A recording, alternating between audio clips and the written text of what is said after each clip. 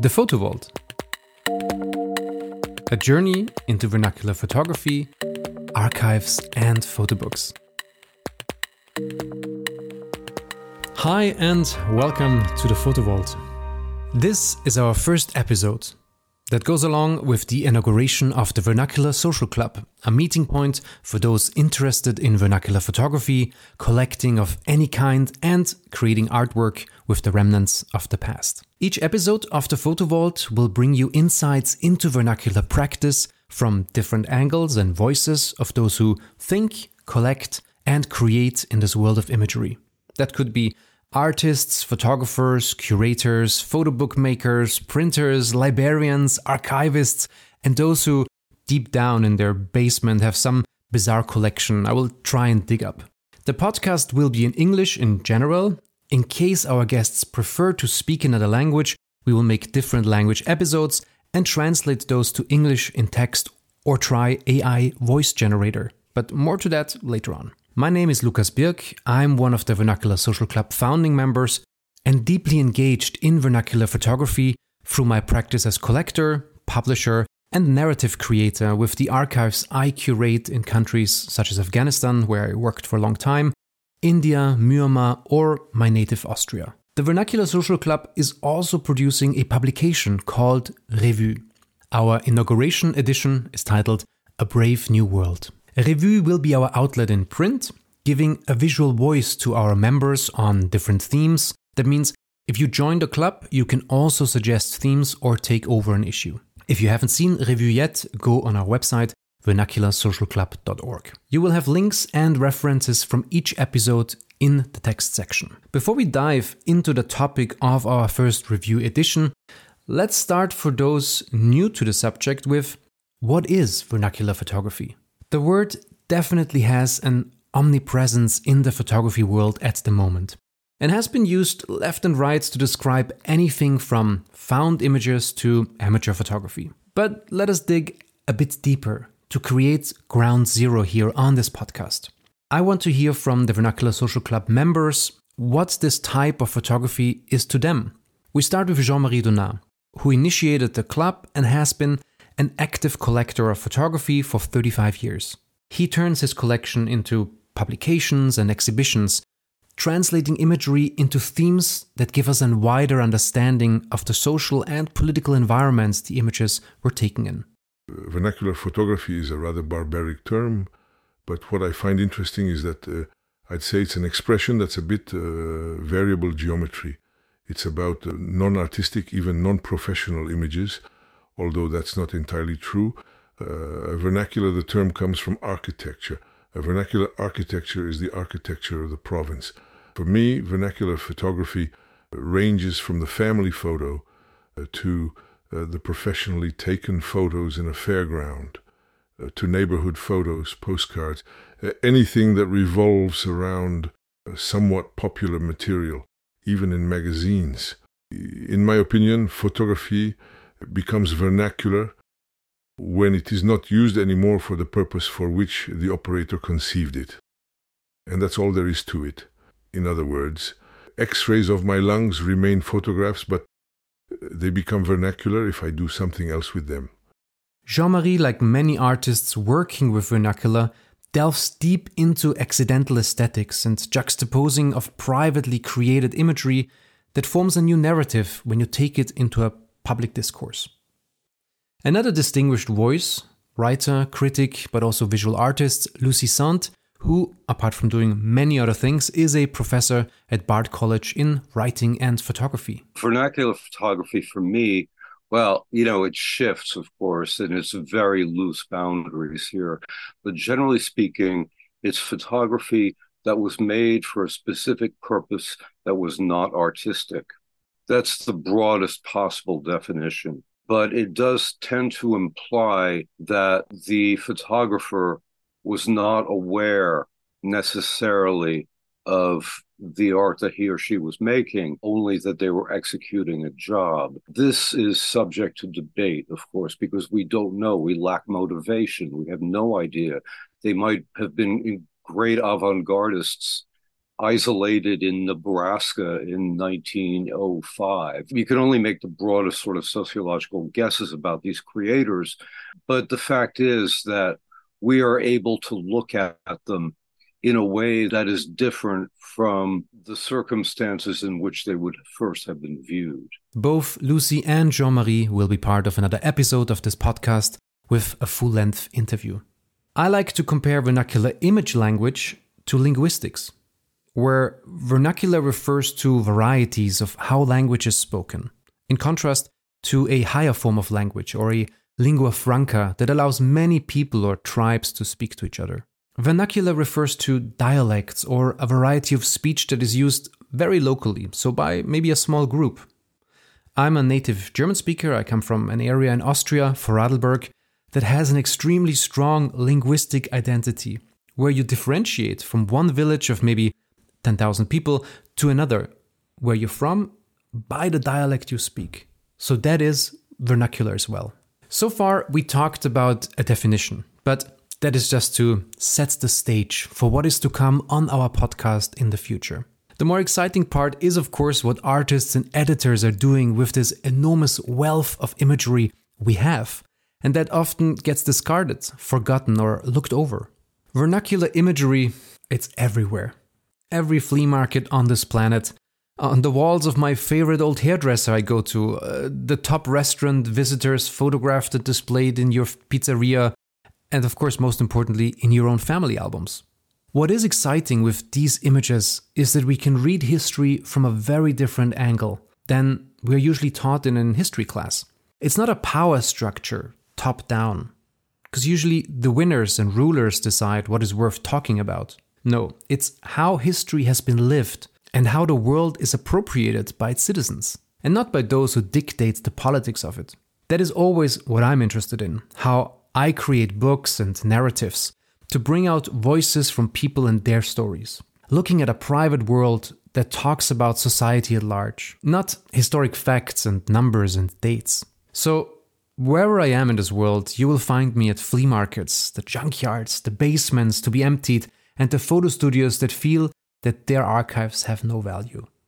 This podcast and the Vernacular Social Club with its publication and stories shine a light on how we can rewrite history, or at least rethink history, by looking at private imagery. A Brave New World, that is the title of our first Revue edition, where we explore the theme of starting something that goes towards the future. A theme we can see all around us, the future prediction, the inauguration of the future through products, events, political ideas or innovations. Looking at old newsreels gives us a pretty good example of how audiovisual media has been used to solidify a brave new world. From far and near come countless visitors. By every mode of travel, every means of transportation, they arrive to view the marvels of the greatest exposition in history. The 700-foot Trilon rises above all else, and the circling helicline that leads into the Perisphere's exhibit Democracy is a pathway to the future. Thousands are treading to get a fascinating preview of things to come. That's a newsreel talking about the 1939 World Fair in New York, propagating the world of tomorrow. And just like old photographs, old radio and media pieces give an excellent clue of the ideas of the past and how we see them differently today, as we're all products of our time, of course. These kinds of officiations of events that have been used in many forms and clearly also abused as political strategy. The way of coming up with something new and exciting, an innovation that has to be celebrated even before it has proven to be any good, that's all around us. Just think about the way Microsoft or Apple creates their product launches. This massively televised shows. It's like a promise. Like a political party promises you something before you go and vote. Media plays a key role on how we perceive the world. It indicates to us what is important. And it also validates it. Because nowadays, if something is not on social media or before TV and radio, it hardly exists. Of course it exists, but it probably has no meaning to you or me because we just don't know about it. For example, a very regional dispute, or an accident, or any kind of happening. So, What has that to do with vernacular photography, you might ask? Well, because we read in the past what happens in the future. No need for fortune telling, just looking at propaganda of the past helps us so much because we have that distance to understand what is going on today. So to be self-critical of our publication Revue, we're doing something similar, like brands or political parties. It is also a propaganda for our cause, which is to give relevance to the vernacular event. Because we think it's important, and by making a publication or this podcast, we create a reality around our ideas. We make it important for others, well, hopefully also for you, of course. So, in this edition, we have contributions by artists and collectors such as Eric Kessels, Thomas Souvent, Anne Delaris, Christophe Leflon, Tiomor Stoyanov, Florian Vigneron, and others. And you will see some surprising materials that might look mundane at first, like cars on a street, black and white photo. But analyzing the image further, we recognize it was used to celebrate the advancement of the automobile. Or there's a great shot of a lottery winner, $1 million, as the lottery is certainly a big promise for a new life. It also is a good way of keeping society at bay and thinking more about the future rather than how we change today. One of my favorite images, though, is from the Jean-Marie Donat collection of a beautiful lady dressed and done up in the 1950s, praying on a dinner table in front of an enormous turkey. Looking at these images from the past, we can clearly reflect on the absurdity, as we have that distance of time. But I think, and this is why I'm so engaged with old photos, it is that we can right away reflect on what is happening today in a similar fashion. After all, our desires haven't changed that much.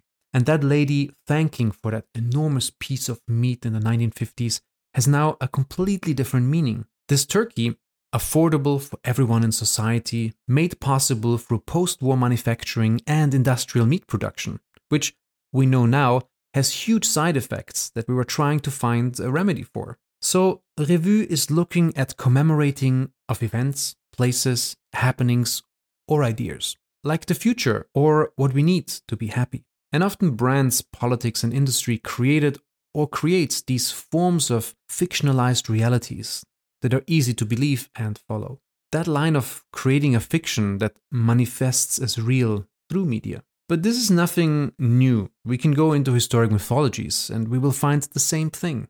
The commemoration of a starting point is extremely important when we look at religions or mythologies around nations and their leaders, as well as political movements that can be pinpointed to one event, one person, and one day, so on.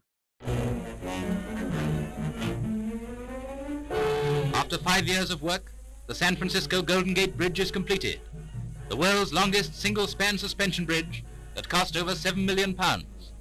San Francisco's mayor cuts through the silver chain with a blow lamp, and from each end of the bridge, the motorcade speeds on to meet in the center and symbolize the completion of a great engineering achievement. Overhead, the U.S. Air Force roars. 1,000 feet below, the Navy churns the water into froth. The power and fiction of imagination towards how something started and is or was celebrated is what we concern ourselves with in Revue, A Brave New World, which is of course the title of the still incredibly valid book written by Aldous Huxley in 1932.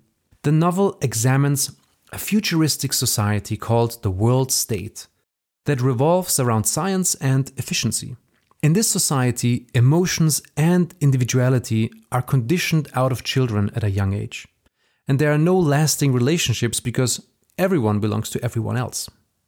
Brave New World was written between the wars, at the height of an era of technological optimism in the West. Huxley picked up on such optimism and created the dystopian world of his novel so as to criticize it.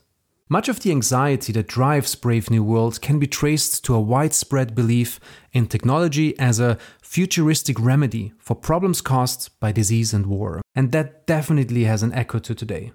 First of all, can you detail for us what life in this brave new world which you fear so much, or what life might be like?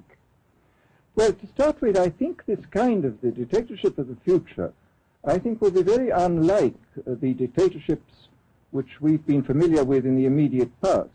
But if you want to preserve your power indefinitely, you have to get the consent of the ruled. And this they will do partly by drugs, as I foresaw in Brave New World, partly by these new techniques of propaganda. They will do it by bypassing the sort of rational side of man and appealing to his subconscious and his deeper emotions, and so making him actually love his slavery. I mean, I think this is the danger, that actually people may be in some ways happy under the new regime. There's a link in the text part of this podcast to this interview with Aldous Huxley and a full dissemination of the book from which I read earlier. To finalize this short episode, I will give you the Vernacular Social Club president, Jean-Marie Donat, with a brief intro on what the club is. The Vernacular Social Club is of sorts an old-fashioned style club with members. It's open to all. It's about highlighting everyone's desires and appetites around popular images, photos, newspaper clipping, postal items with a societal, social and political approach, telling the story of the 20th century and the 21st century. That, talking about a brave new world, is actually not the real Jean-Marie Donat. He said this, and also the statement on vernacular photography earlier, in French. And we used an AI to synthesize his voice pattern and give the AI an English translation of what he said. It's a brave new world. The Vernacular Social Club is a membership club. You can sign up online on our website and receive copies of review printed and delivered to your doorsteps, as well as special offers on books, access to future events, and a pool of like-minded vernacular interested people. This was our first short inauguration episode. Coming up, we will have interviews with curators, artists and collectors on visual culture and the importance of rethinking image memory. Until then, Lukas Birk says ciao.